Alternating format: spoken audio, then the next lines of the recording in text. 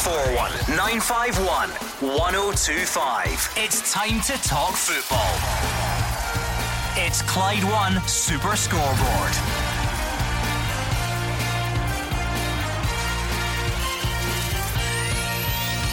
Good evening and welcome to Clyde One Super Scoreboard. After maintaining a 10-point lead at the top, attention turns to Copenhagen away for Celtic in the Europa League. Rangers are back to winning ways. Can they take that into the visit of Braga?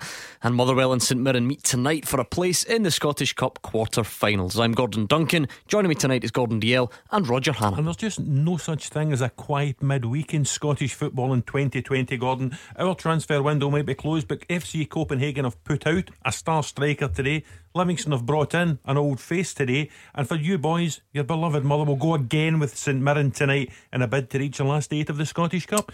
Yeah, looking forward to this week, Gordon. Excitement obviously on Thursday with the big two playing in Europe, but it's where it all starts tonight for us. Fir Park at 8:30 we will be there.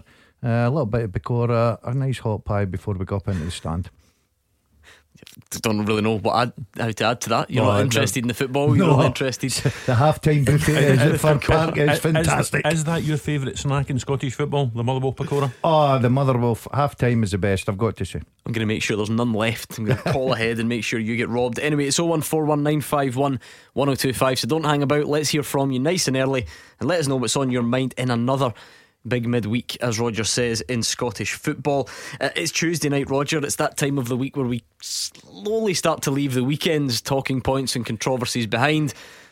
I'm sure there will still be some that linger on, and then we turn our attentions back to the Europa League. It doesn't seem like so long ago that all of our midweeks we were obsessed with the Europa League. We put it to bed for a couple of months and now it's back with a bang. Yeah, it's sort of sneaked up on us a little bit. I think there's been so many midweek Premiership cards since the winter break ended that this Europa League last 32 first leg, these fixtures have kind of sneaked up on us when we were least expecting them, Gordon. I mean, in terms of the Premiership at the weekend, it's as you were.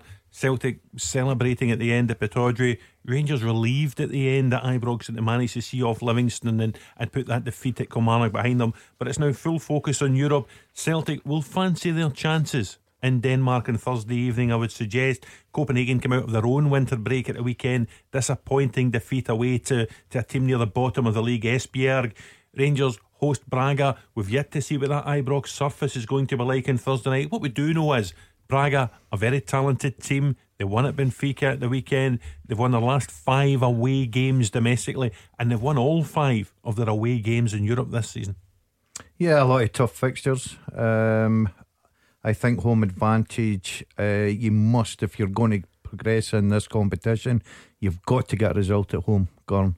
If you go away from home like Celtic, they kick off first on Thursday night in Denmark, as Roger rightly said. If they can get a good positive result there, bring it back to Celtic Park, then you must fancy them. Rangers, they're a bit different. They've got to go to Portugal with a good lead, with something to hold on to. 0141 951 1025. We're just 2 days away from the return of the Europa League, so give us all your early thoughts. How confident are you? How do you see it going? Maybe some early team suggestions. And of course, dare we say it, VAR in use in this stage of the Europa League. We have watched on with interest as everyone else argues over it, and now our two big sides are going to have to deal with it. VAR in use in the Europa League this Thursday. Tell us how you feel about that. 0141 951 1025. We do have a big game tonight, hopefully. The fixture between the sides in the league was off at the weekend at Fir Park. Motherwell against St Mirren. This cup replay was already rescheduled for the same venue just a couple of days later. The weather has been terrible. Is it going to be game on, Andrew McLean?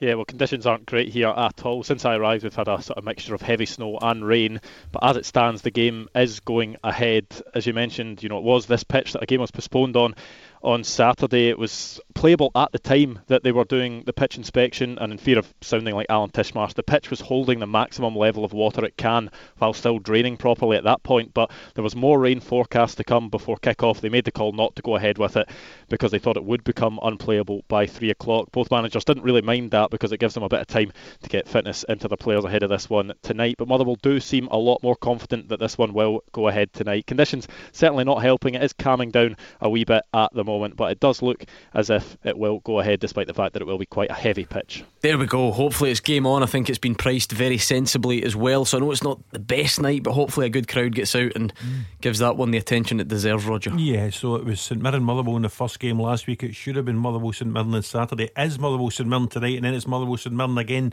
next Tuesday night in the league. Something like that. Yep. Yeah, I've rarely seen Daz as excited. It's such a sort of trilogy of fantastic action. I just hope the pitch doesn't demean what's going to be a wonderful Scottish Cup spectacle tonight. I know you two boys desperate to get out of the studio and down to watch it. You should have heard the list of excuses he rhymed off to me when I asked if he was going for the second half. He lives a stone's throw away the excuses he was coming out, but I'll make sure he's there. Yeah. Homework. You're back here on Thursday, but you need to do your research. research. It was nothing to do with excuses, Gordon. It was genuine. My hip's sore, it's a bit cold, I don't know where to park. Yeah, Will I go on? And you've added it by saying you're phoning ahead to make sure there's no Pecora left for me. So no, I will be there with you in the stands for the second half of Motherwell v St Mirren tonight. I think it'll be an exciting game. I think it'll be a good game. I can understand what Andrew's saying there. Obviously I live very close to Motherwell, as you do, and the weather today has been horrific once again, so we just hope the pitch holds up. And I have to say, I was very impressed that there was a vet open in Motherwell at 8:30 on a Tuesday night, willing to look at his sig budgie. I think we move swiftly on. 01419511025. Motherwell and St Mirren fans, let's hear from you as well. We will stay in touch with Andrew McLean as the evening progresses. We'll get you team news and all the rest of it, but let's get stuck into the big footballing stories. That middle ground between league football at the weekend and going to the Europa League on Thursday. Christopher Ayer says Celtic's key to their success at the moment is that the players are never settling for anything less than a win. He's looking ahead to Copenhagen. He says from his experience of Scandinavian football, the opponents can be fitter than ever, despite the fact that they come off the back of that winter shutdown. We go away to a really tough away fixtures, and with the conditions, the dry pitch, we knew that we had to play a little bit different. And Aberdeen, as I said, I think they played maybe their best performance against us. The way they pressed us and the way they played was really good. As a Celtic player, you're never happy if you not win. So we always have a mindset to win the games, and at one each we changed system to a back four to attack even more. So that's always our target. Copenhagen will be really, really tough. It's a typical Scandinavian team. They will be well structured and fight for their life. So to go there in Copenhagen, we know how difficult that will be. So we have to get home now, recover, and hopefully put in a great performance. I know how tough Scandinavian teams train during breaks, so they will be fitter than ever. So that will be no different. Let's speak to Michael. He's a Celtic fan from West Lothian. What's on your mind tonight, Michael? Hi, good evening, gents. Hi, Michael. Staying on the Christopher Ayer theme, but maybe on a lighter note, and following the post-match comments on Saturday, when he was described by Neil Lennon to be, but he thought it was Franz Beckenbauer. Is Christopher Ayer potentially a Franz Beckenbauer? Are you a Mialbe, or perhaps a Desert Orchid? Racehorse. I think it was Derek McInnes who likened them to the racehorse. Yes, it was certainly a thoroughbred performance from him when he came up from right back in the second half to score that winning goal, Michael. Neil Lennon then described him as stepping out from the back like Franz Beckenbauer. Did he not say he thinks he's Franz Beckenbauer rather than describing him as... I'm not sure what you get. There's a subtle difference if you cross Franz Beckenbauer with Desert Orchid, but maybe it's the Norse horse. The Norwegian defender. He's playing well. He did well when he moved to right back, but as Dan said in the show, Michael, after the game on Sunday, all credit to Neil Lennon, because the 3-5-2 that has served Celtic so well since the winter break wasn't particularly working in the gale at Pittodrie at the weekend. Neil Lennon spotted it. He changed formation. He went to 4 at the back. Ayer got shifted across to right back, which isn't his natural position, not his best position at all. And yet he still managed to burst forward. He lost Andrew Considine, and there he was at the back post to bag a winner that, in the final analysis of the championship race, could be huge. I've got to say, first and foremost, Michael, wee bit tongue in cheek there, Ayer, Beckenbauer, not in the same sentence to me, but he's a good player. I'm still not convinced that his best position is centre back. I think he looks very uncomfortable when he plays in the 3 at left centre back. I don't think he actually feels comfortable. I thought he played very well. His goal, I've got to say, his goal was composure was brilliant. The big talking point we'll have up until about 6 o'clock, 5 o'clock on Thursday night, will Celtic go with the 3-5-2, or will they go back to their trusting 4-2-3-1, Gordon, away from home?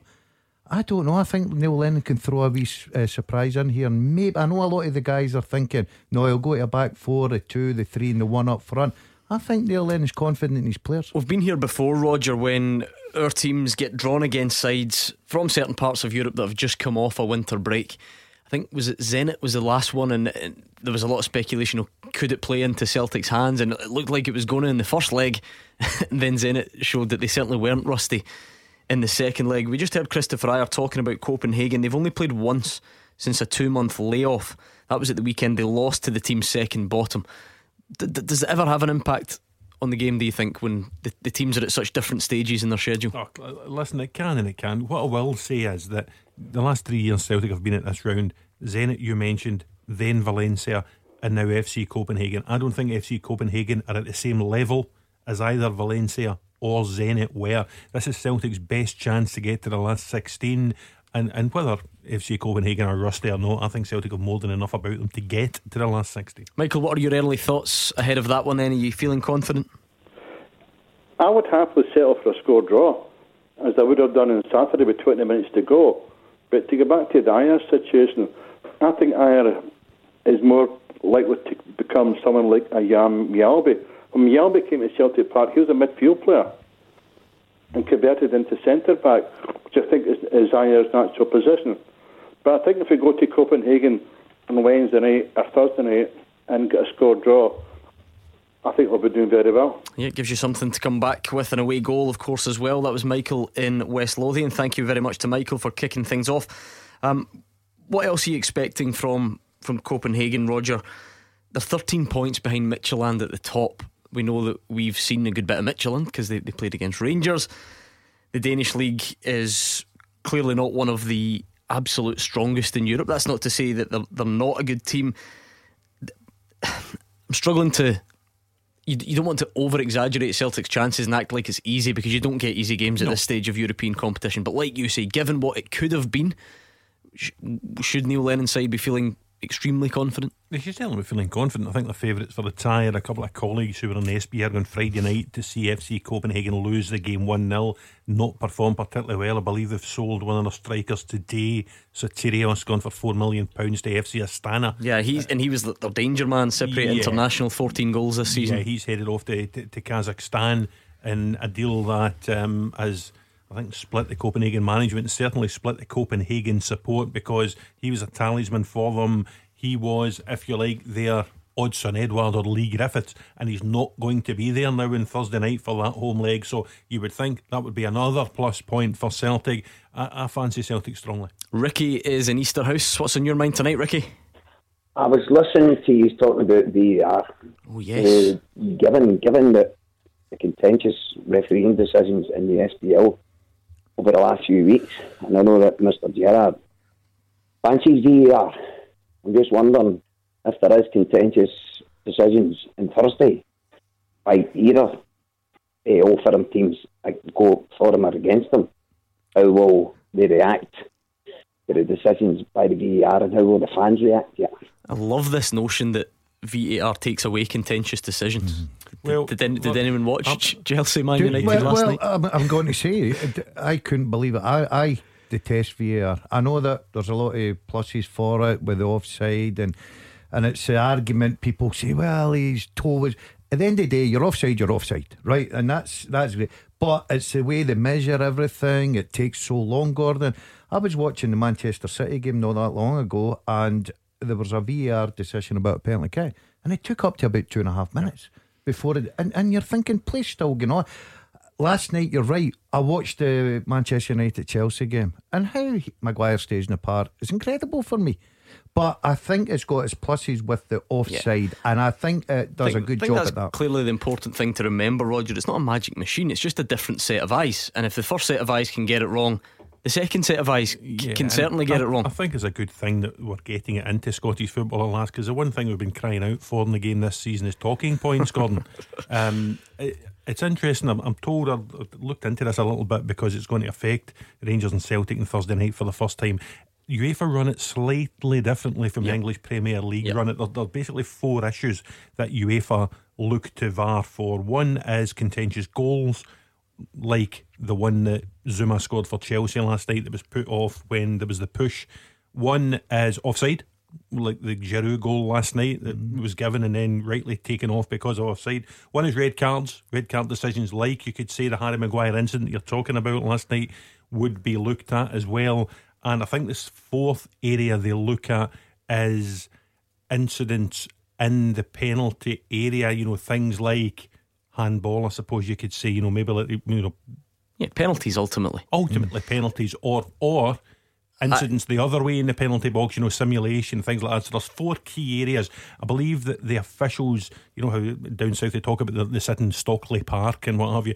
I think the VAR and his assistants will be at Ibrox in a suite. They're not at a remote venue, which is different. The same with the Celtic ones. I think they're in the Parken Stadium in Copenhagen. That'll be good. Fans chatting in the window, just trying to get a wee. But does that make any difference where they are? I'm just explaining the differences between the way UEFA do it and the way the EPL do it. So it'll be fascinating to see. I believe it's Spanish officials at Ibrox on Thursday, Russian officials for Celtic in Denmark on Thursday evening. So I'm actually looking forward to it. What do you think, Ricky? Are you looking forward to it? Well, I thought VAR would be saying to the referees, you have to look at this decision. And ultimately, at the end, the referee would make the decision. And what I'm seeing down in England, the referees are not making the final decision here. Because they don't go and look at monitors to see. They are being told by VAR what of today.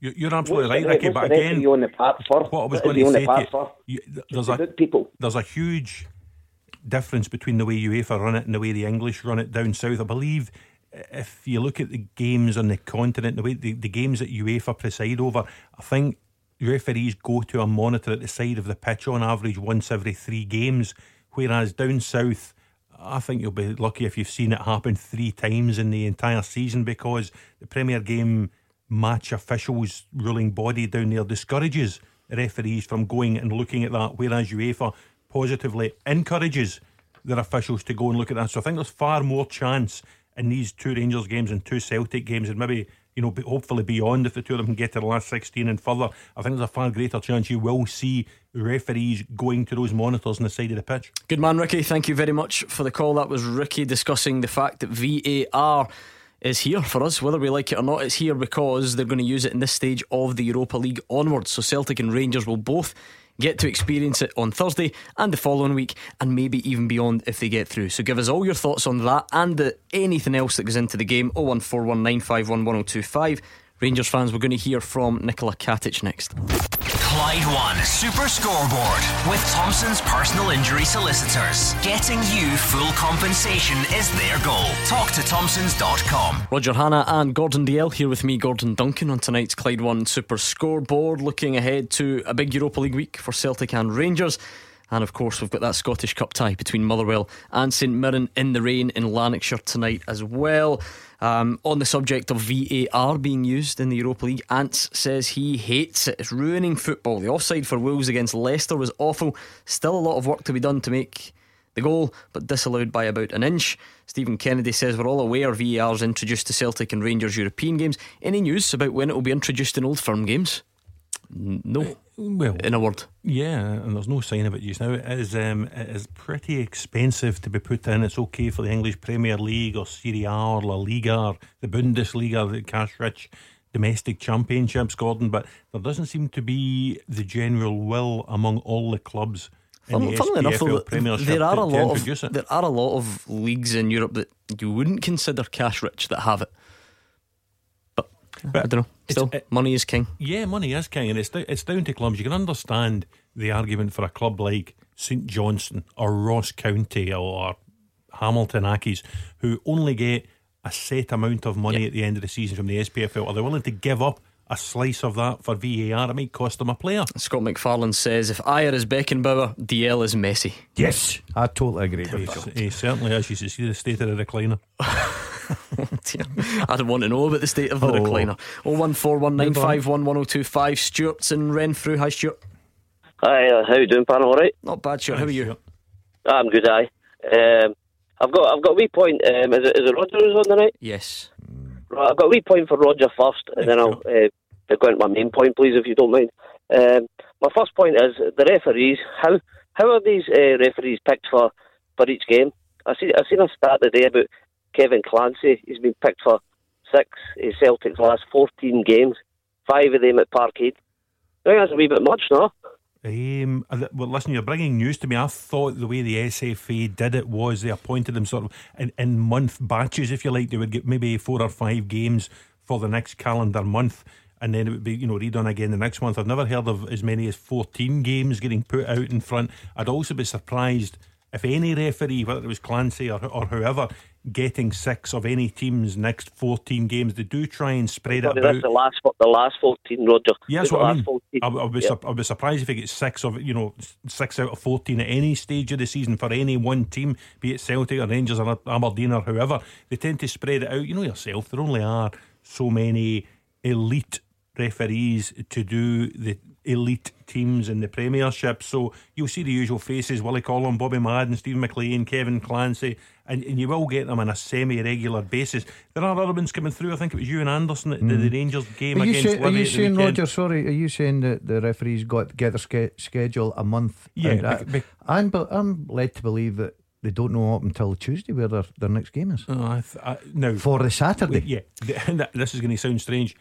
They may not know, but I think they understand that the rota is just for a bit of month in advance. Clarity, anyway, I've just had a look. Kevin Clancy has refereed 2 Celtic games in the last 13. Stuart. Alright, I must have.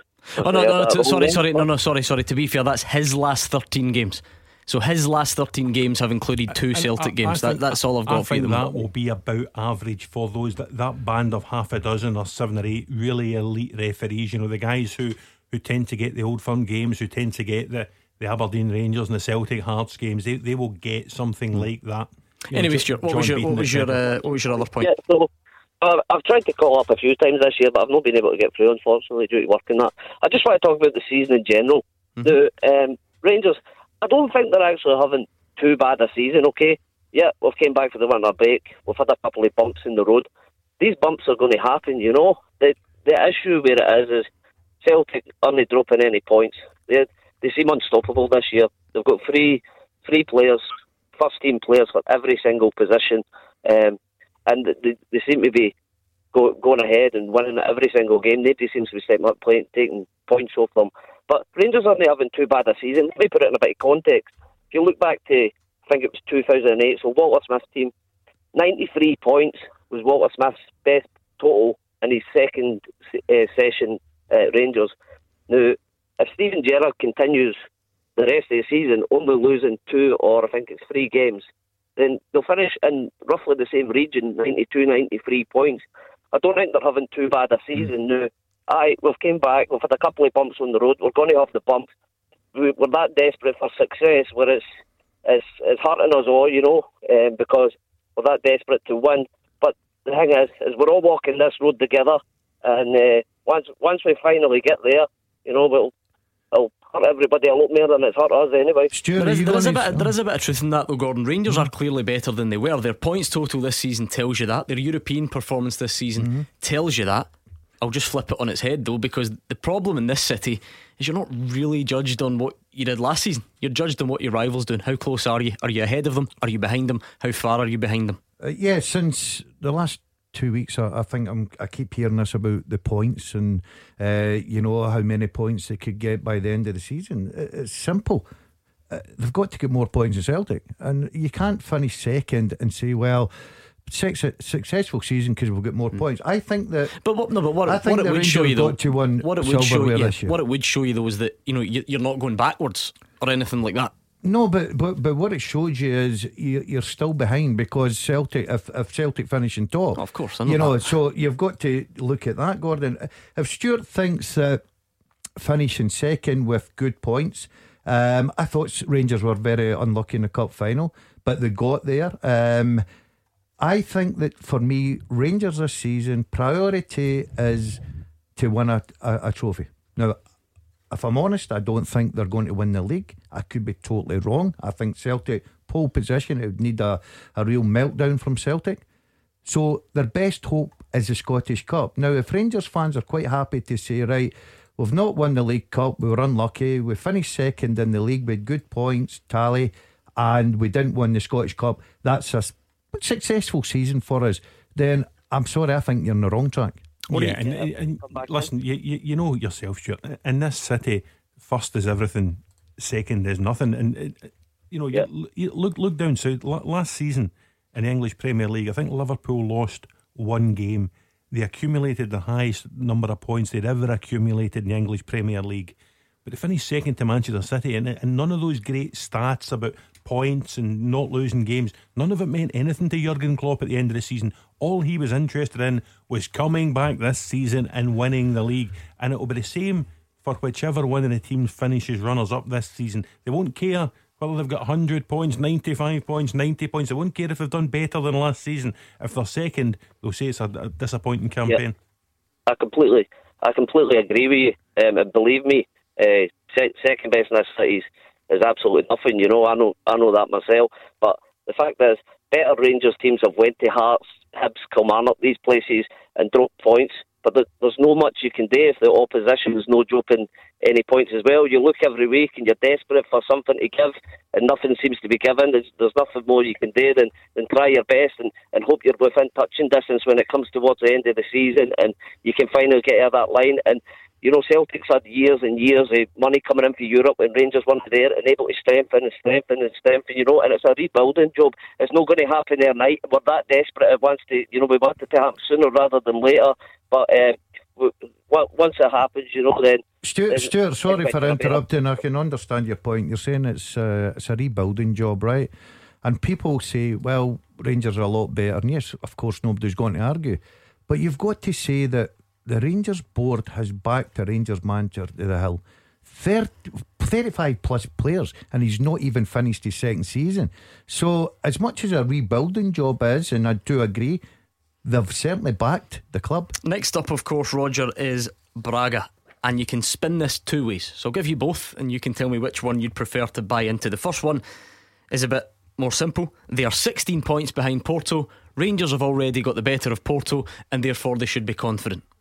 The other hand, they've got 8 wins and a draw in their last 9, including a League and Cup double over Porto, and they just beat Benfica away at the weekend, and therefore Rangers should not be as confident. Which one do you subscribe to? Listen, I think all of us sitting here this evening want to see both Old Firm teams progress as far as they can in the Europa League. So let me buy into the first one. Let me buy into that statistic that Braga are a long way behind Porto. Rangers get the better of Porto over a couple of games, so there's no reason why Rangers can't get the better over Braga over a couple of games. But if we're being realistic for a moment, they're a team on form, they're a team with very good players, they're a team with quite a daunting away record in Europe this season. I think they've won away to Brøndby, Besiktas, Spartak Moscow, Slovan Bratislava and Wolves, yep. and a full strength Wolves team as well at Molineux. So they're no mugs. Under Ruben Amorim, the new coach, they've done very well domestically, catching up a little bit of the lost ground from early in the season. They will be awkward opponents, of that there is no doubt. But Rangers have shown in Europe, not just this season, last season as well under Steven Gerrard, that they're no mugs in Europe either. Haven't lost a game at Ibrox in Europe under Steven Gerrard. So I think it'll be a fascinating game, and we will be fascinated to see what the pitch is like and what the overhead conditions are like, and whether that plays into Rangers' hands. One thing you can't really fault Gordon, for all this talk about progress and silverware, can't really fault Rangers' record in Europe under Steven Gerrard. I know they didn't make it through the groups last season, but to even get there from the first qualifying round, to do it again and then get through the groups, they've just looked so confident and assured in Europe. Will they still look as confident and assured off the back of what's been a difficult domestic run? Yeah, I totally agree with you. I think their European campaign has been terrific, Gordon. They look a completely different team, especially away from home. I think that if they can go on Saturday, I was going to say Thursday night, full house at Ibrox. Okay, it's well documented, the pitch isn't the greatest, but it's the same for both teams. I think if Rangers can find a bit of form, just find a bit of form, because I watched them against Livingston. Yes, it's Livingston. They created a right few chances, unlucky with one or two decisions. If they can get a positive result on Thursday, then I think they've got a great opportunity going through. Yeah, I mean, various danger men. I think Paulinho at the moment's the third top scorer in the Portuguese league, Roger. It's when you look at their recent form, that should that be more of a concern than where they are overall? Because you talk about, where is a team at this particular moment? Well, we talk about Celtic going to Denmark full of confidence after the run they've had since the winter break, I should say. Braga will come here full of confidence after the run they've had under the new coach Ruben Amorim. It'll be interesting to see the Rangers line up. I think it's important. Borna Barisic makes it. I think they'll give him to the last minute because he adds something in. He takes a team forward down that left hand side. I would expect Glenn Kamara to come back into the team with Ryan Jack suspended. There is, of course, no Jermaine Defoe to back up Morelos off the bench. So it'll be interesting to see just exactly how attack minded Steven Gerrard is. Whether he keeps Ryan Kent in the team, whether he keeps it's a Kent and Hadji either side of Morelos, whether maybe as well as Kamara coming in, Aribo comes back in as well with Arfield and Davis. All of that will be interesting. Listen, it's going to be two fascinating ties. I really, really looking forward to Thursday. Thank you very much, Stuart in Renfrew. We're going to get some travel with Stephen, and then we're going to speak to Robert in Stirling. He's a Rangers fan. He's got refereeing on his mind, and we'll hear from him next. Clyde One Super Scoreboard with Thompson's personal injury solicitors. They play to win every time. Talk to Thompsons.com. Roger Hannah and Gordon Dalziel here with me, Gordon Duncan, on tonight's Clyde One Super Scoreboard. 1 hour to go until kick-off between Motherwell and St Mirren. We'll be going back to Fir Park in the not too distant future to give you team news. So how about letting us know how you feel, Motherwell fans, St Mirren fans? Always a bit of nerves surrounding a cup replay. It has to be played to a finish tonight, whether it be extra time or penalties. We will get a winner tonight. Are you feeling confident? Let us know. Let's speak to Robert, who's a Rangers fan in Stirling. Hi, Robert. Hi, how are you doing, gentlemen? Good evening, panel. How are we? Hi, Robert. Hi, Robert. I'm calling you about the game on Thursday night in Ibrox, Braga. This will be the first game this season that nobody can phone up and complain about the referee or the linesman. Oh, yes, they can, Robert. Well, it's going to be VAR at Ibrox on Thursday night. And that's the first time that we'll have VAR at Ibrox. And by the way, you just need to look at the last two games for the referee blunders and the linesman blunders that's cost Rangers. Okay, we won the game. My God, 2 offsides. They weren't the offside. The penalty kick. Everybody knows, except the referee, that it was a penalty kick. And if that's on VAR, there's a totally different outcome. See, here's the problem though, Robert. You're probably right. You're possibly right. But you're not definitely right. We only have to go back to last night. Did you see the game between Manchester United and Chelsea? Everybody with functioning eyesight believes that Harry Maguire should have been sent off via VAR, and he wasn't. So if you think that VAR is going to stop people having something to complain about, you're wrong. Well, it can't be any worse than it already is with the That's a fair point. That's a fair point. I think, Robert, where I agree with you, I think the offside rule. Now, we've already had, I think it was Ricky talking about VAR, and he was offside by an inch. Doesn't matter. That's offside. Simple. It is correct. That's the way it should be done. I like that part of it. Goal line technology, I like that. The rest of the VAR, and I think it spoils the game of waiting for decisions. Penalty kick. Who's the handball, Hugh, for the penalty kick? Come on, Hugh. I don't know, Stephen. Yeah, I think. By the way, for what it's worth, I think everybody did agree. Did they not? The handball for Livingston. Rangers. Yeah, it should have been a penalty. I thought where am I, Robert? Morelos definitely onside, right? We all know that. Handball, yes, I thought it was a penalty kick. Camberry, I thought it was offside. Yes, I agree with you. But at least if you take that goal, that's 2-0. You get a penalty kick, that's 3-0. That's a totally different game, Luke. I wouldn't bank on Rangers scoring penalties at the moment, Robert. Well, that's true as well. But at the end of the day, VAR will make a difference for the better, not for the worse, because the referees in Scotland are worse than the referees in England, and we've got VAR in England. Yeah, I mean, we're getting told we're not going to get VAR in Scotland because we can't afford it. One decision against Rangers. There's more than one. Right, a decision. Say it goes for Braga on Thursday night. Robert will be phoning us saying on Friday, VAR, get that out of Scotland. Here's the thing for me, Robert, because you've actually listed off some examples that everybody agrees with, so wouldn't disagree with any of them. Morelos was onside at the weekend. it probably was a handball. Rangers should have had a penalty. But this idea that this won't happen on the continent, or this only happens in Scotland. Do you remember Rangers against Feyenoord? Yes, I do. The referee that night was the man who oversaw the Champions League final, the top man in Europe. Steven Gerrard said after the game that Rangers were denied a blatant penalty. He says it was desperate defending. Anywhere else in the pitch it's a foul. I would like an explanation from UEFA as to why we didn't get that penalty off of the top man in Europe. So this assumption that it only happens here and that it won't happen anywhere else is flawed. Surely it's flawed. Was VAR there then? No, but you're talking about the stand. No, Robert. That was in response to your comment about the officiating and the standard of it. Right, okay, that's one referee for one game. I'm talking about over a full season. You look at the amount of refereeing and linesman errors that are done in Scotland. It's phenomenal. It's double what it is in England. Easily. How do you know that, Brian? And Robert, I'm not even necessarily disagreeing, because I just don't know. I wouldn't pretend to know. So you've collated all the decisions and you've come up with the fact that you get double the amount of mistakes here. Well, but if you look at the highlights of any of the games from England and the highlights of the games from Scotland, and look at the difference then in the mistakes that are being made, then you can tell. Every week you look at the highlights of England and Scotland. The games are played, highlights of every game from England, highlights of every game from Scotland. Look at the difference in the mistakes. I see loads of mistakes in England. It's funny actually. Harry Maguire's on the telly just now. Yeah, as you're talking, Robert, we're actually watching the Harry Maguire incident again on the TV, and how the video assistant referee does not deem that to be a red card offence is astonishing. So, you know, the VAR, yes, it'll take matters of fact, offsides, the little lines you see going across the screen, things like offsides, it will catch. It'll probably catch fouls in the box, like the one that led to Kurt Zuma's goal being disallowed last night. It'll catch things like that. But it's still a human being sitting watching a screen.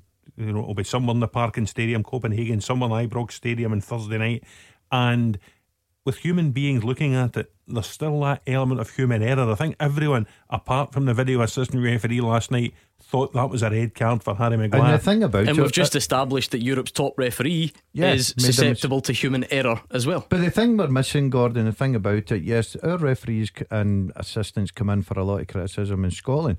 They would welcome VAR. They would love it. Yeah, absolutely. They would love it to come in to give them a bit of help. But there's pluses for it and minuses for it. I like it because of the offside, but the rest of it I don't really like it at all. Let's hear a bit from Nicola Katic. He says Rangers need to believe they can win every game from now until the end of the season, and that they'll never give up. He is confident that they can get back to the form they showed before that winter break. Hopefully this is start of some good row for us, and we have to go step by step again and try to win every game, because nothing's done. Have to play a lot of games until the end of the season, so still believe 3 more months to play and face Celtic twice, and this team is not giving up. We'll try to give everything until the last game. If we have, we'll try to win every game and try to close the gap. We show in the first part of the year, we show that we can play like good football.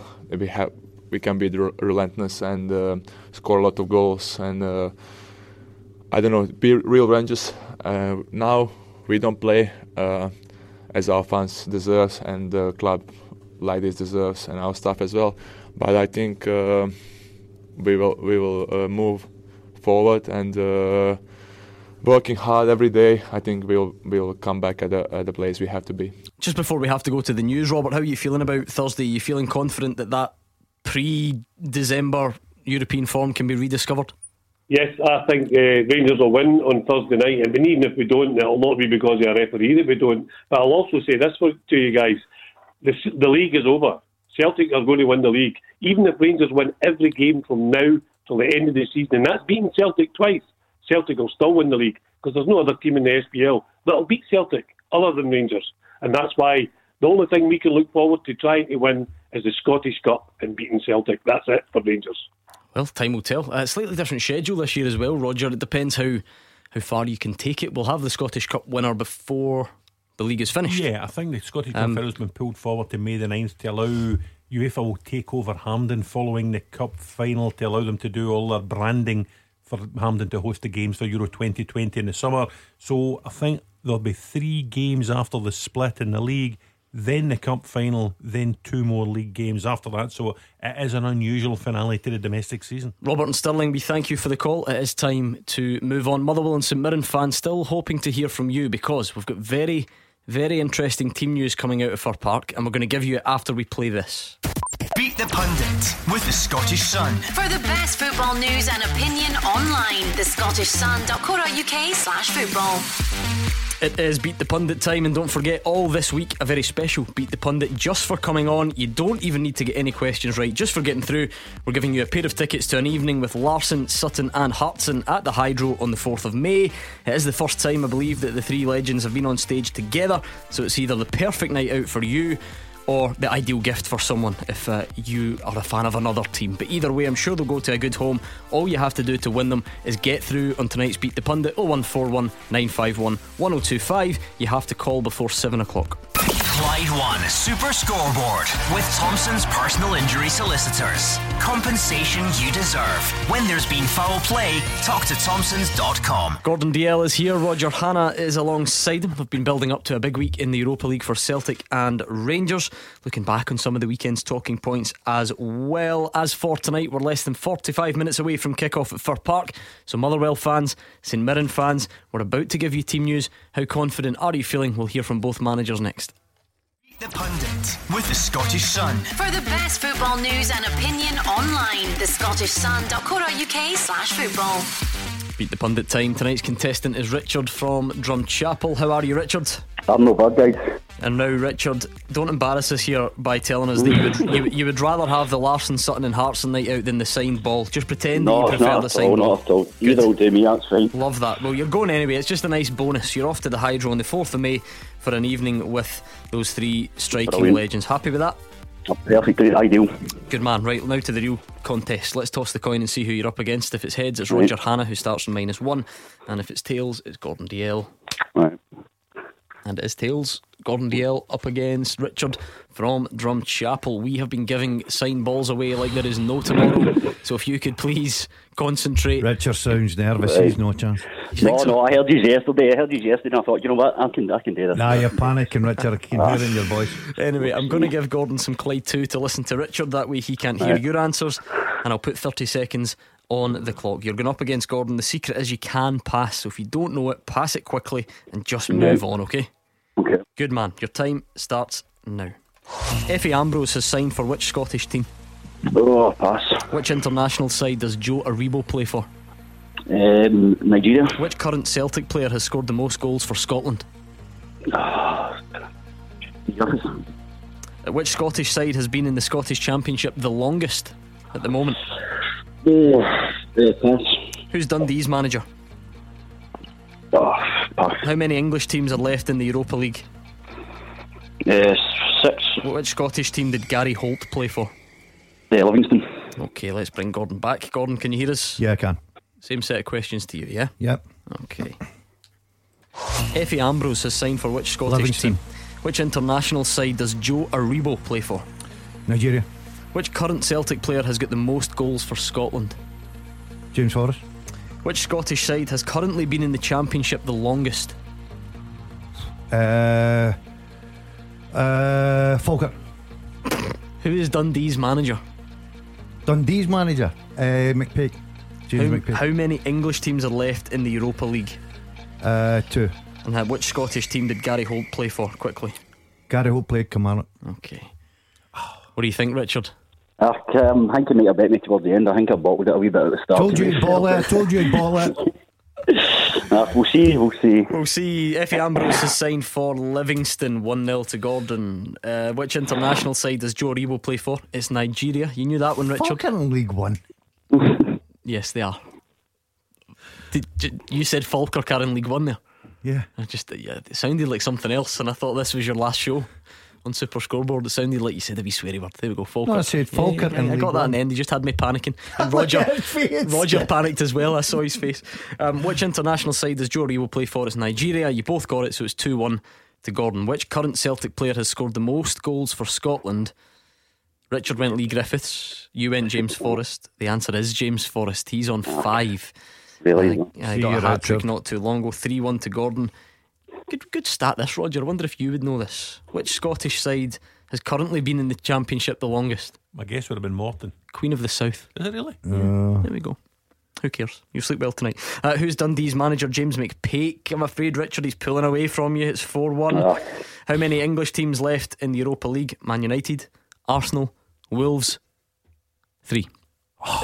Did Richard get it? He didn't. And he's just been a bit confused because of who he manages. Gary Holt played for Kilmarnock and not Livingston. So Gordon Dalziel gets it. It's a 5 for him and only a 1 for you, Richard. I'm afraid no sign ball, but you're off to see Larson, Sutton and Hartson at the Hydro. That'll make up for it, I'm sure. What part of that, Richard, did you get to and say he's pulling away? The second question. What did you say, James Forrest, man? That was it. Unlucky, Richard. Good game. Right, no really. Good man, that was Richard. He's off to the Hydro. We're going to give tickets away all week on Beat the Pundit. If you don't want to take your chances though, you can still get tickets available on the SSE Hydro website. There we go. Good to see you back to winning ways. I've been worried about you in the last few weeks. Just not great. I only lost 1. Just unconvincing. Two since the turn of the year. I don't know what you did on the winter break, but you've just come back not the same. Well, I come back firing all cylinders tonight. Yeah, I blame the recliner. Getting too relaxed, too comfy. Motherwell against St Mirren is the big Scottish Cup replay tonight. Let's go to Fir Park, get an update on the conditions probably, and some breaking team news with Andrew McLean. Yeah, well, Motherwell could really do with a win here because they failed to recapture that season, that form that they had in the first half of the season. They're 5 without a win. Stephen Robinson hopes that making it to a Scottish Cup quarter-final will kick their season back into life. He admits he's still trying to find the right balance up top after losing James Scott and Devontae Cole in January. Chris Long and Mikael Njoli are both injured tonight, so it is a big night for Tony Watt, who will make his first start since joining the club. St Mirren, they haven't won in 6 and they've been struggling with injuries. They do have an abundance of strikers to choose from, though, unlike Motherwell. But Jim Goodwin, he's also trying to find the right balance up top as well. As for the teams, it's 4 changes for Motherwell from that loss to St Johnstone. Gallagher, O'Hara, Long and Hilton drop out. Mugabe, Polworth, Watt and McIver come in. So Mark Gillespie starts in goal.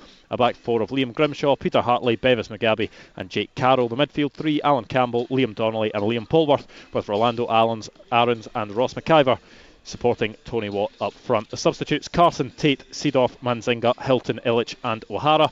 As for St Mirren, 1 change for them from that loss to Livingston. Out drops Junior Marias and in comes Jason McGrath. A 4-4-2 for them. Vaclav Kladke in goal for them. Lee Hodson, Conor McCarthy, Akin Famahoy and Callum Waters. The back 4. Jamie McGrath, Sam Foley, Cameron McPherson and Ilkay Durmus are the midfield 4. Alex Jakubiak and John Obika up top. The substitutes are Minsky, Wallace, McAllister, Andrew, Mullen, Marias and Chabi. The pitch is actually looking alright at the moment. The rain and the snow is off for now, so it looks as if the game will most certainly go ahead, and it looks as if it will last the 90 minutes or maybe even more than that if it does go further into extra time and penalties. The referee for this one tonight is Gavin Duncan. Motherwell fans, St Mirren fans, let's hear from you. Are you nervous? Have you got the big game nerves? Who's going to progress in that one? In terms of headline team news, a first start for Tony Watt, that would probably be the standout piece of information. When I saw the teams, the standout piece of information for me was no Declan Gallagher at the back for Motherwell. Andrew spoke about the changes up top. You know, James Scott's gone, Devante Cole's gone, there's no Njoli, there's no Long. Therefore it's a sort of new look front 3 of Tony Watt making that first start, to be flanked by Ross McIver on one side and Rolando Aarons on the other side. But I would worry at the back. Gallagher is Motherwell's best defender. Bevis Mugabe is not in the same ballpark as Declan Gallagher. Mugabe and Peter Hartley, I don't think have played together as a 2. They have played as 2 of a 3, if you know what I mean. So it'll be interesting to see how they settle on the surface tonight. But no Declan Gallagher is a blow for Motherwell. Declan Gallagher's played every single game, I think, for Motherwell this season, Gordon. +2 for his country, such as the form that he showed for Motherwell. It's fairly obvious what a miss he's going to be. He's got to be a massive miss. I think the 2 biggest ones is obviously Gallagher centre back and Long up front. I think Long's been very, very good for Motherwell. He's a team player, Gordon. He can get goals. He works very hard. It'll be interesting to see how Tony Watt performs tonight. I like Aarons in the right hand side. I really do. I think he's positive. I think he's got a bit about him. Could cause St Mirren problems. But if I'm Jim Goodwin looking at that team sheet coming in and I see Gallagher missing there, I would feel a bit more confident, to be honest with you. Okay, let's hear from both managers then, starting with the home boss, Stephen Robinson. Same as it was before, nothing's really changed. We've got more, we've done 11v11 between ourselves on Astro on Saturday, so we got another 45 minutes into Tony Watt. Give us another chance to work a little bit longer with him, so he becomes a live option as well. We'd be preparing the exact same way as we were before. We know St Mirren's strengths. I've watched them numerous times. Martin Foyle watched them last week against Livy. So we know them inside out, like they know us. I don't think there'll be any great surprises. I'm under no illusion. We want to win as soon as possible, of course. And I sort of make the realities of it. We're still joint third, and we're a chance of getting the quarter-final of the Cup. Getting to the quarter-final would lift the whole place again, put us right in the position to go forward in the league as well. And I think other managers have said it, when you do get a cup run, your league form sort of carries on with that as well. So if we can have both, and continue and have a wee bit of luck with injuries, there's absolutely no reason why we can't. So Stephen Robinson there welcoming Jim Goodwin and St Mirren to Fir Park tonight. The weekend off didn't really bother me, to be honest with you. Allowed us a little bit of more recovery for one or two players that needed it. We had one or two with little niggles as well, and they would have having to try and play through it on Saturday. So the fact that we've had the extra few days to let them recover, we've now got a clean bill of health, apart from the obvious ones, the serious ones that are out. But it is what it is. Unfortunately, it's just where we are in the world. I think it's important to reiterate to the players that the game is on, right up until the last minute, because if the players today are thinking the game is off, then it's very hard to switch that mindset again. So they have to be of the mindset that the game is 100% on. And if we get a few people getting in touch online, a very harsh assessment from Scott. He thinks Mugabe is brutal, so he thinks that could be a blow for Motherwell tonight. Derek has had a look at the teams though and thinks 4-0 to Motherwell on the flip side. And C. Charvey perhaps says far too many combinations from our front three this season. Concerning. Well, Tony Watt's an experienced player. He's a very good player, Gordon. It'll be interesting to see how he performs tonight. But I do like Long up top. I like Arns, I really do. I think we'll get good pace. Hilton, on his game, causes a lot. He's on the bench. I think that's maybe what the tweeter means. Yeah, causes a lot of problems as well. But the manager's got to make a decision. Sometimes it's good just to freshen it up, give other players opportunity, throw down the challenge to them to go and claim the jersey, and it'll be interesting to see how they perform. But St Mirren will have something to say about that. I think that'll be a very good game at Fir Park. Andrew, are the players out warming up yet? Yeah, all the players are out warming up. I'm actually coaches seem to be warming up as well. For some reason, Maurice Ross and Keith Lasley are kicking the ball about between themselves in front of me as well. But yeah, the players are out there. The ball seems to be running pretty smoothly when the players are kicking it out towards each other. So doesn't seem to be any problems whatsoever. It's not going to be one of these games where the ball's holding up and players are sort of getting caught in the heavy pitch conditions. It should be all right and conducive for a decent game of football tonight. Yeah, there was a time when that Fir Park pitch would have been destroyed by the rain that we've had. Suppose credit to the ground staff and the club for the investment and the maintenance, that actually it's still looking all right, because I think even yesterday Stephen Robinson described it as touch and go. It's been pouring at times today, but it doesn't sound like there's any issues. There's a big prize at stake as well, a home quarter final on the television against either Aberdeen or Kilmarnock. Whoever wins tonight could possibly see a pathway opening up for them to get to minimum a semi-final at Hampden. 01419511025. That's the number you need if you want to get in touch tonight. You can contact us on Twitter as well. We are at Clyde SSB. Paul has sent a picture in. He says, let's dream high. It might be wet and cold, but we can do this. Paul and his young son there, wrapped up as you would expect, and on the way to Fir Park this evening. May the best team win, Gordon. We'll leave it there. Stevie's in Strathblane. Hi, Stevie. Evening, lads. How are you, Stevie? A long time. I'm going to agree with a Rangers fan that was on earlier, who said that Rangers are having a good season. Last 16 of the Europa League, semi-final of the Cup, second in the league. But unfortunately for the Rangers fans, Celtic are not having a good season. Celtic are having a great season. Celtic are having one of the best seasons ever. They've hardly been beat, I think twice maybe.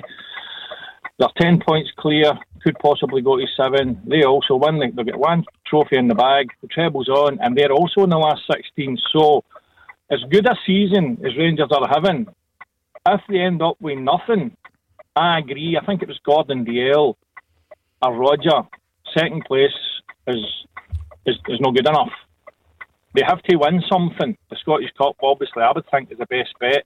But if Gerrard doesn't win something, I think he's going to come under real pressure. I think Rangers fans thinking we've had 93 points or whatever it ends up, and we made the final. And even if they get beat in the final of the Scottish Cup, it's just not going to be enough. It'll be interesting, Stevie. Obviously, they still feel that they've got an opportunity to catch Celtic, which I think is going to be very difficult in the league. Scottish Cup possible because they've got a game against St Johnstone and have to play Celtic twice. If they win all of those 3 games, they'll be down to a point. Exactly, but I still think there'll be 1 or 2 points on the road.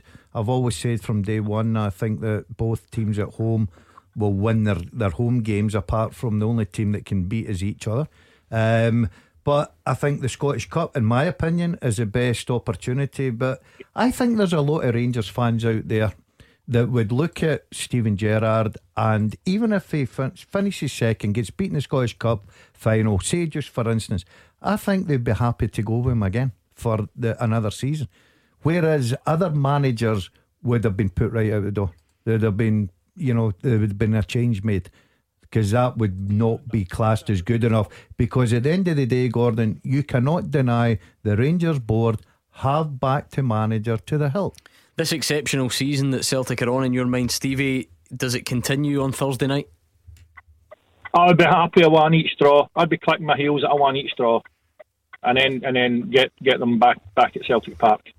You get that logic, Roger. That's how these two-legged affairs work. It is a two-legged affair, different from a group stage, completely different. All you need to do is make sure you're the top team after 180 minutes, and if that involves a scoring draw away from home, I think most teams in continental competition would take a scoring draw away from home in the first leg and getting the opponents back onto your own patch. I would prefer a 1-1 draw to a 0-0. Yeah, away goal. And then they have to come out and play. And Celtic are devastating on the counter-attack. Does it have any impact on the tie, Stevie, that Copenhagen have had that winter break at all? They've only played 1 game. Don't know. It's a big game. You've got to get up for that game, ain't you? You're talking about the fitness and all that towards the end. Whatever, fitness, sharpness, whatever you want to call it. Maybe, possibly. Gordon, you can always spin it both ways. You can say, well, they're rested. It depends. It really does. Could get a few injuries back. But I do think it takes 1 or 2 games to go up to speed again, Gordon. And I think that is a slight advantage for Celtic. I agree with Stevie. I think that Neil Lennon would bite your hand off for a 1-1 just now. I think that would be a terrific result. Bring them back to Celtic Park, you would have to look at that and say that would probably be enough. You'd be surprised if Celtic couldn't finish that off. And on the other hand, I think Rangers have got to, at home, get a real positive result to take to Portugal. Stevie, what about your thoughts? There's been a bit of a theme on tonight's show, VAR. We're going to get a really close look at it. It comes into the Europa League from this stage. Is that something that you're happy about or not? No, I'd be quite happy with that, but I don't think they can afford that. No, but it's going to be in the Europa League. I mean, so Celtic are going to have it, Rangers are going to have it. That's great. You just need to look at Frank Lampard's goal for England, and it was over the line and it got disallowed. I mean, that was ridiculous. I've always said that a refereeing decision can really affect an outcome. A Champions League final, a World Cup final, a European final. I mean, you'd be devastated if you were done by a refereeing decision that was wrong. It's too late once it's done. So if we can prevent that, that's great. Let's hope it's that simple. Let's hope we get it. Everyone agrees. It's great, that was simple, good. Gordon. That was good. They got that right. We move on. Brilliant. Yeah. If the decision goes against Celtic or Rangers on Thursday, let me tell you, we'll have a few phone calls about VAR. And you'll get to see it's a 5-6 kick-off, Copenhagen against Celtic. You'll be in with a mushroom, assuming he's back from Pittodrie by then. He certainly is. He's parked up at my house now, so yeah. I'll keep him there for a few days. Did you make leave a little bit of ironing for him, keep him busy before the kick-off? He's at Fir Park. He's looking forward to it. Yeah, I can tell you Mark Wilson called Gordon Dalziel during the break just to ask permission if he could park outside Gordon's property to go to Fir Park tonight, and Gordon was trying to charge him for the privilege. You had a space outside the East Wing, didn't you? Yeah, brilliant. He says, can I park in your house? I says, as long as it's not the living room, you're fine. Stephen Kennedy's on Twitter. He says, if it's not too much hassle, can you give a wee shout out for my dad, James Kennedy? He's turned 65. No, can't do that. Sorry, Stephen. We're going to move on. And by the way, I know I say this every Tuesday, but seriously, I mean it more than ever. Stinker. This full-time teaser is incredible. It's incredibly difficult. Yes. Do you know what? See, at the end of the season, it's Man Bish. I want to meet that guy. I think you look at him every Tuesday night. I think it's Gordon. Do you think so? Yeah. See if I'm being honest, you're giving me way too much credit. There is not a chance I could come up with some of these questions. I like a little bit of trivia. I could come up with the simpler ones. See if it's got a Wikipedia page that I can copy and paste. I could do that. There is no chance I could come up with some of these tonight? 90s Celtic and Rangers. That's it's no. Is that your strong point? 80s. Get back 10 years. Okay, we'll give you the question next. Clyde One Super Scoreboard with Thompson's Road Accident Solicitors. The compensation you deserve when you've been sidelined. Talk to Thompsons.com. It's time for Roger Hanna and Gordon Dalziel to go about tonight's full-time teaser. Now, they're going to potentially need your help. And just out of curiosity, I would love to see how many you could get from this list. I know the knowledge out there is outstanding, but it's going to have to be, because John Smith has sent this teaser in and it is a cracker. We're looking for 9 outfield players who made their one and only appearance for Celtic or Rangers during the 90s. So if you think sometimes international you'll do one cap wonders, well, this is the club equivalent. We're looking for 9 outfield players who made one appearance only for Celtic or Rangers during the 90s. What are you looking at me for? What are you looking at him for? You wouldn't even know where to start. I guess Barry Smith at Celtic. No. There's a full-back in there for Rangers and I can't remember his name. The full-back for Rangers? I know that narrows it down, but if it was the 80s I could have thrown my own name in. You're doing yourself a disservice. You played more than once. Twice. This isn't a good start already, is it? Come on, Roger. No. Outfield players. There'll be a goalkeeper. Played once. Got to be a goalkeeper. In the 1990s. What about... Oh, you said outfield players. Outfield players, what I did, about a couple of those Finns at Rangers? Cowpila? Nope. Tero Pentila? Nope. Paul Reed? I'll give you a clue. I think the vast majority of them are from the UK and Ireland. Yeah, I'm just skimming through. Not them all, but the vast majority are from the UK and Ireland. Could this be the first time you get none? Very possibly. Stefan Bonn? Nope. Absolutely nowhere near it. James Bond.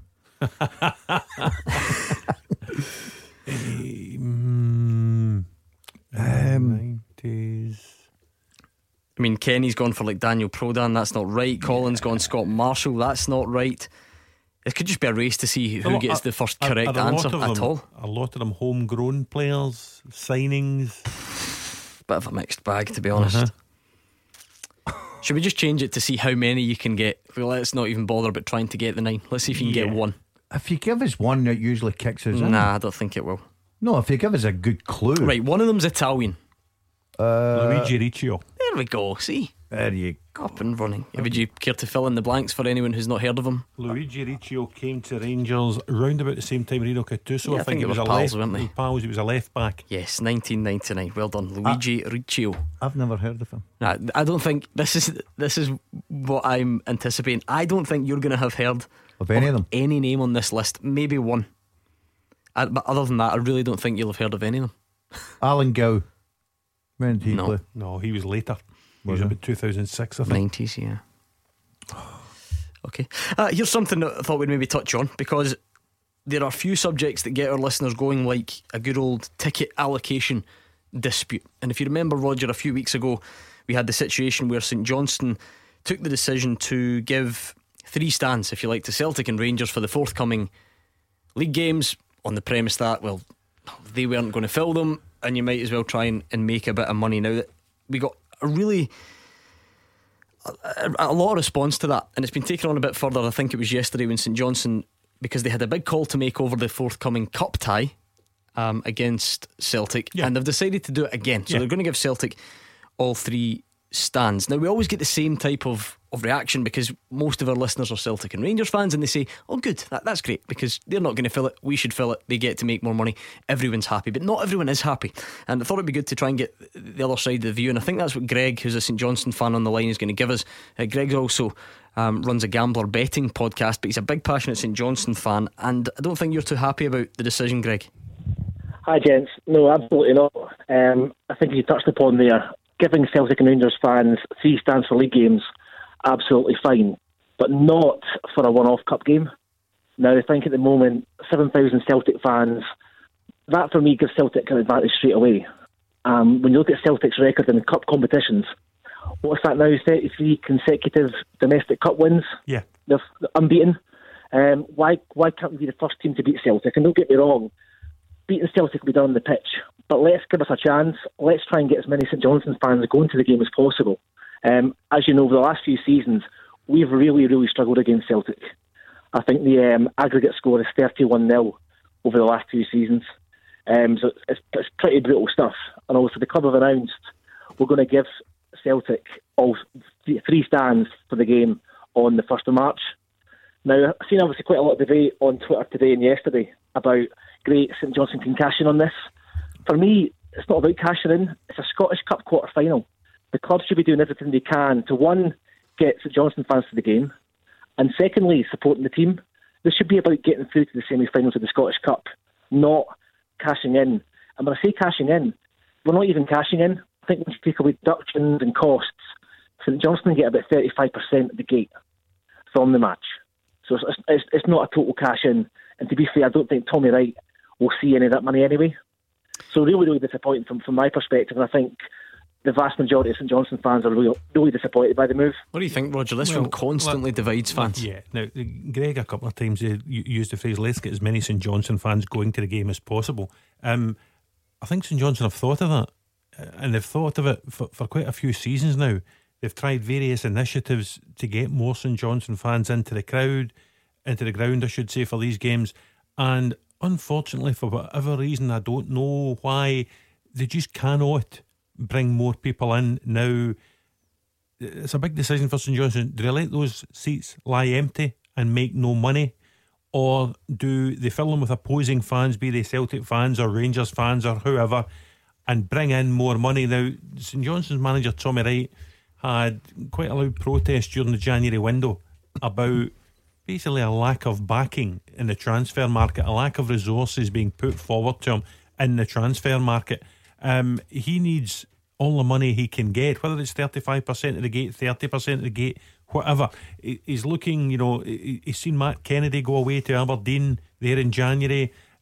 He's still to secure Dre Wright on a new contract, and maybe, the league game against Rangers, the league game against Celtic, the cup game against Celtic, the St Johnstone board have clearly taken a decision that they believe they'll get enough money coming in from selling out 3 sides of McDermott Park that could make a difference to the club going forward. In an ideal world, Greg, I agree with you, it's always great to see the home fans turning out, but St Johnstone, and listen, they're not isolated. You can say the same for Kilmarnock or St Mirren or other teams. The home fans just don't turn up in big enough numbers. Where people miss the point in this as well, I can totally understand both sides of the argument. But if I was a St Johnstone player, now we know the home crowds, we know the support that St Johnstone have got. You've got Celtic coming to town in a cup tie. I want the place full of opposition fans. The atmosphere as a player, Gordon, I would much rather go out there. Does it not give Celtic a better chance of winning the game? And if you're a St Johnstone player, why would you go for that? Given our record against Celtic, if you're a St Johnstone player, but you've not got enough fans to fill the ground. That's unfortunate. You don't do it. What's that about then? You're wanting plenty of empty seats. For me, yes, this is about getting through the Scottish Cup semi-final, not about earning an extra few bob by filling 3 stands full of Celtic fans. Well, the fans don't kick the ball in the park. The players do. I would, as a player. Yeah, but we always. Well, why are we selective about this? Because we always hear players going, "Oh, the fans were great. 12th man really helped us get over the line." So is that never true then? Because if you're saying it's not true now, you have to be consistent. Gordon, on that. I can only talk for myself as a player. When I played for, say, for instance, when I was at Wraith Rovers, right, or whatever it may be, and Rangers or Celtic came to town, I loved the fact that we didn't have enough fans to outnumber Celtic or Rangers, but I loved the fact to running out there, a full ground, terrific atmosphere, whether the 3/4 in it was Celtic and Rangers at that time. I prefer playing in that rather than turn round and say, well, I tell you, we're only keeping it for our fans and we'll sell 1,000 tickets. That is only my opinion to it. It's not working. Look at the aggregate score of the last 2 seasons, 31-0. Yeah, but I'm sorry, blocking Celtic fans out isn't going to make that it's working. It's a new tactic for you. But it's worth trying, though. It's absolutely worth trying. Why don't more St Johnstone fans turn out to the games, Greg? Because unfortunately, we are St Johnstone fans. We've got 2,500. But you're absolutely right. We're not going to get any more coming through. But that's the thing. You don't even have that lot today. I noticed the crowd for Motherwell last Wednesday night was 2,600, and that's including the fans that Motherwell take up. We did 250 last week. St. Nearly 2,500. Yeah, St Johnstone in the last 6 or 7 or 8 years are having as good a spell as they've had in their modern history, probably in your lifetime or my lifetime or whatever. And the clubs, it's not as if the club becomes complacent and thinks, oh no, I'm going to put prices sky high and chase punters away. The club have done different initiatives to try and get people in the door. They simply cannot get people in the door. Just to try and look at all aspects of this, what about that other thing that's not been mentioned, that thing that can't really be measured, about how you attract future fans? What about the fact that you make your home fans your priority and you look after them, and then you build up that feeling that the club's got your back, you've got theirs, that community spirit, and maybe that's how you grow your fan base for years to come, rather than worrying about that one day when you get extra bodies through the door. If you want to grow a fan base for future years, you know what you should do? You should win the Scottish Cup.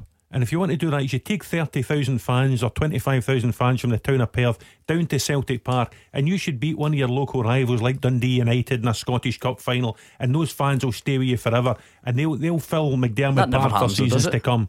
No, it hasn't happened. So if St Johnstone can't build a supporter base bigger than 2,500 when they've done all this in the last 5 or 6 years, then is it little wonder that the board think, you know what, we've got a 10,000 we've got a 10,000 seater stadium here, 7,500 of the seats are never full, let's get opposition fans in and try and bring some money in. Give you the final word on this one, Greg. I'll pose one question. Celtic fans especially, they had the top tier closed at Celtic Park for how many seasons recently? Not so long ago.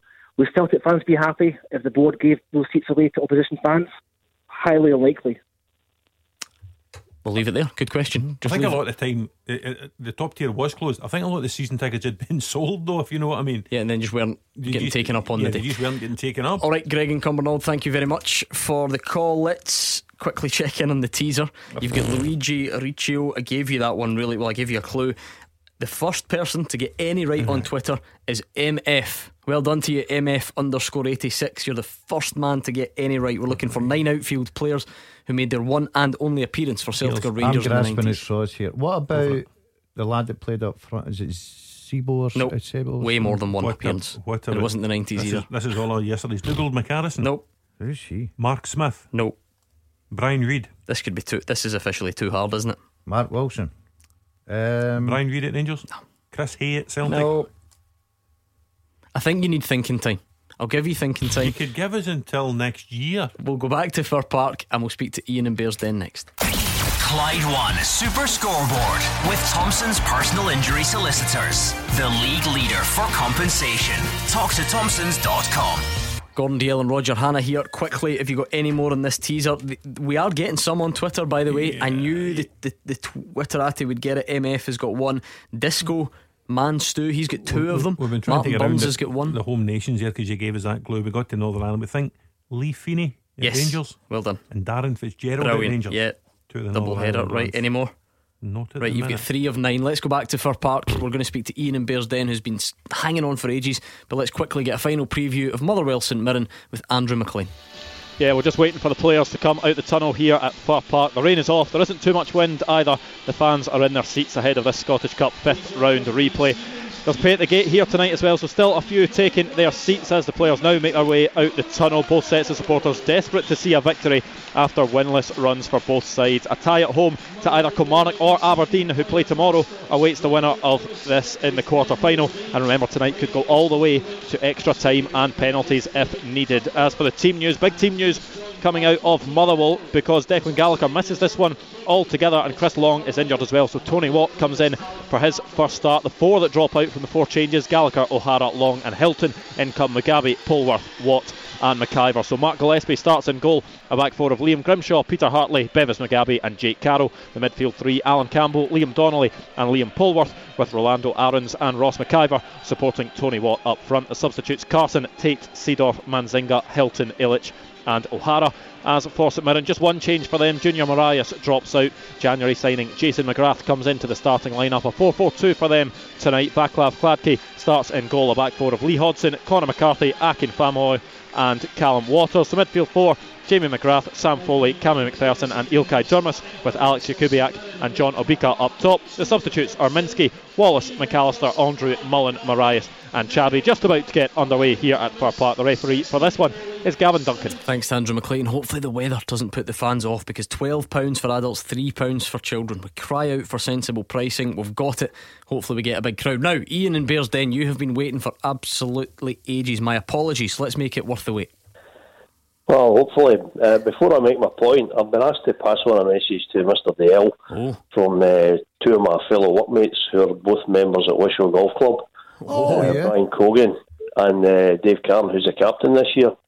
They just said they hope you have a good season at the golf, but managed to kind of cut down on your divots a wee bit. I'll do my best. Ian, until he gets his hip fixed, he'll be nowhere near it. You should see the way he's limping about this office. Unless they can provide some transport for him, there'll be no chance. You can pass that back on. Anyway, what's your Partick Thistle point? Well, when I was quite happy when Ian McCall was given the job after Gary Caldwell's demise, and one of his first statements was he wanted to put the red and yellow back into Partick Thistle. He's managed to put the red in, which is really the embarrassment in people's faces now. We've lost to a lower league club in a semi-final Friday night. We've won 1 out of our last 9 games. I think he was a bit too keen to get rid of Kenny Miller, because Zach Wooden is now injured. But we're just not scoring goals.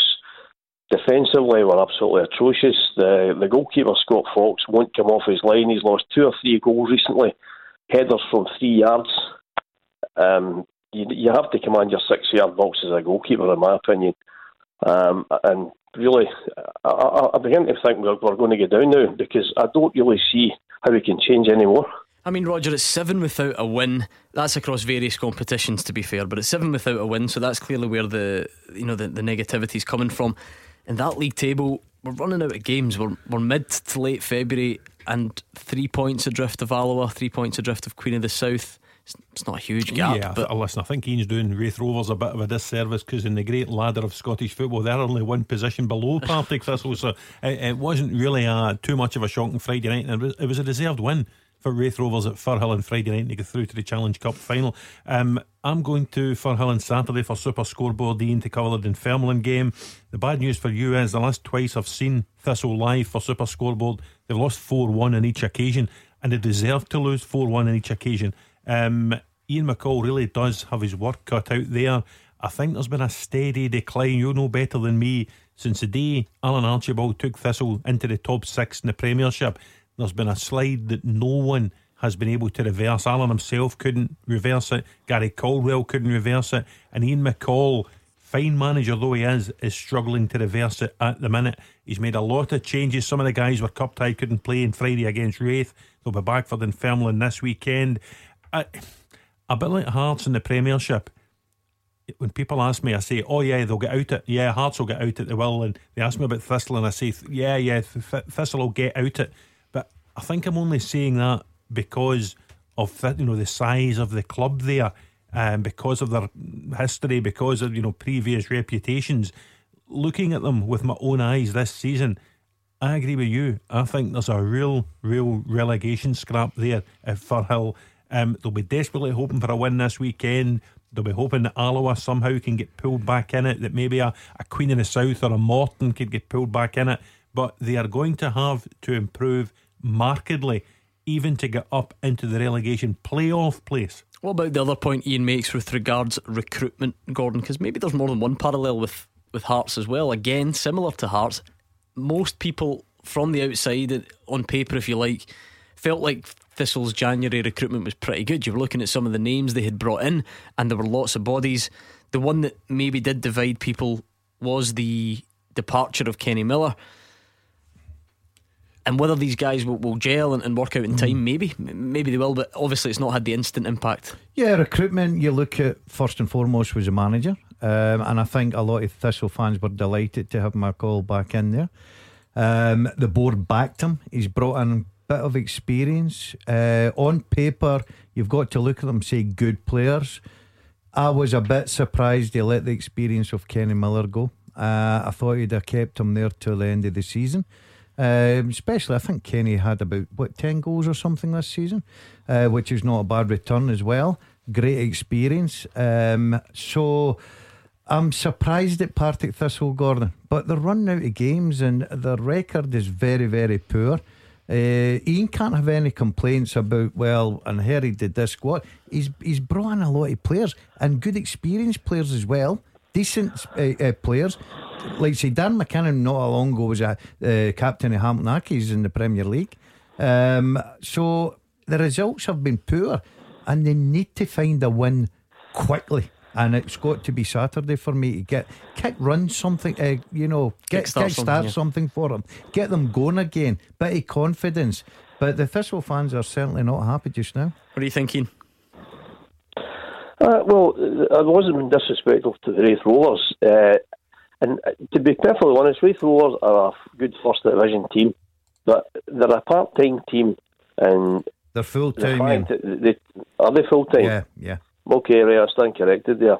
But for the way they are, for them to come and turn us over at home, despite the fact we're bottom of the league, is just not good enough with the players he's brought in.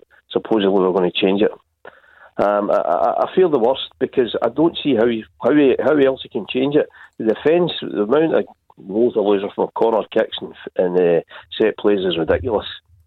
And you've got Kevin Nisbet coming back to Firhill with Dunfermline at the weekend. He's only got the 5 goals against them this season, does he not? Yeah, I was going to say, you sometimes see games at 5-3 and you think he's going to score in this game, and he does. That must be your biggest fear for Saturday. Nisbet coming back to haunt you again, Ian. He probably will, and if as a betting man, I'll probably have a bet on him to score at some point in the game. But probably the odds will be that low to go by worth betting on, because even Doolan did it when he came back. We're United, and I'm dread to think when we play him, he's at Morton, he'll probably score against us then as well. Yeah, please, you gamble responsibly, Ian. It's only an 8-1 aggregate for Dunfermline against Partick Thistle this season, so not that much to fear. Listen, I'm looking forward to the game. Dunfermline with Stevie Crawford will still be looking up the way I would think. They'll try and get back into those promotion playoff places, but it's so tight. Dundee United will be champions, they've run away with that league. It's so tight beneath them that these games, anything can happen. Thanks to Ian in Bearsden. Still nothing of note from Fir Park. Motherwell 0, St Mirren 0 in that Scottish Cup replay. I'm not going to that, sounds boring. You are going. I'm dragging you, kicking and screaming. You can't get home because the mushrooms do park across your drive. I know, exactly. Right, you've got work to do in this teaser. I don't know how far we'll get, but I felt like we'd test you out. We are getting some, I think I might have one, good attempts on Twitter. We're looking for the 9 outfield players who made their one and only appearance for Rangers or Celtic during the 90s. You've got Lee Feeney, Darren Fitzgerald and Luigi Riccio, all Rangers. You've not got any Celtic ones yet. How's about another Rangers one for you? How about Stephen Boyack? Yes, I signed him. You signed him on loan for Ayr? Not on loan, I signed him. I think he was on loan at Ayr, but anyway. Celtic players, Jamie McQuilkin? No. Derek Miller has also got Stephen Boyack there. How about Olivia Capo? No. Fernando Dionellis at Celtic? No. What was he after? A couple. Kevin Maguire's got Stephen Boyack as well. Sandy Robertson? No. Kevin Maguire's chipped in with 2 that you're still waiting for. Well done, Kevin. So I told you the knowledge out there is top drawer. I've gone silent. I have absolutely no clue. Yeah, I think I'll need to give you some clues for the Go for rest. Right, would you want Celtic or Rangers first? Let's do either. Right, Rangers had a right back who also played for Dundee United. This would be 1995. Nah, I'm going to have to give you some of these. Neil Caldwell. Who? Neil Caldwell.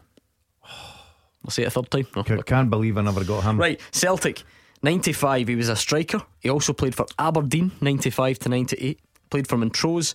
And his uncle he's a famous footballing uncle as well. He has a famous footballing What's uncle. his uncle's His surname is Craig. Tommy Craig is his uncle. Stevie Craig. No, Michael. Michael Craig. Right, Celtic 96, he was a striker. He played for Partick Thistle for a couple of years at the start of this millennium. Still in Albion. Had a spell at Clydebank. Initials. B.E. Barry Smith. Oh, that's B a highlight. what? That's a highlight of the show. He says B. Sounds a bit Elliott. like Barry Elliott. Yes, well done. I knew I'd get that. Right, this one should be the easier, I think. Celtic 94, he also played for Queen's Park. He played for Bournemouth, Queen of the South, St Johnstone. He's been about. J.O. John O'Neill. Yeah, John O'Neill. And the last one, Celtic, a centre back, played for Newcastle, Reading and Livingston as well. Paddy Kelly. I need to give you it. We need to move on. Callum Gallagher's up next. He's got all the latest from the Brits. Clyde One Super Scoreboard with Thompson's personal injury solicitors. The form team for compensation for more than 40 years. Talk to Thompsons.com.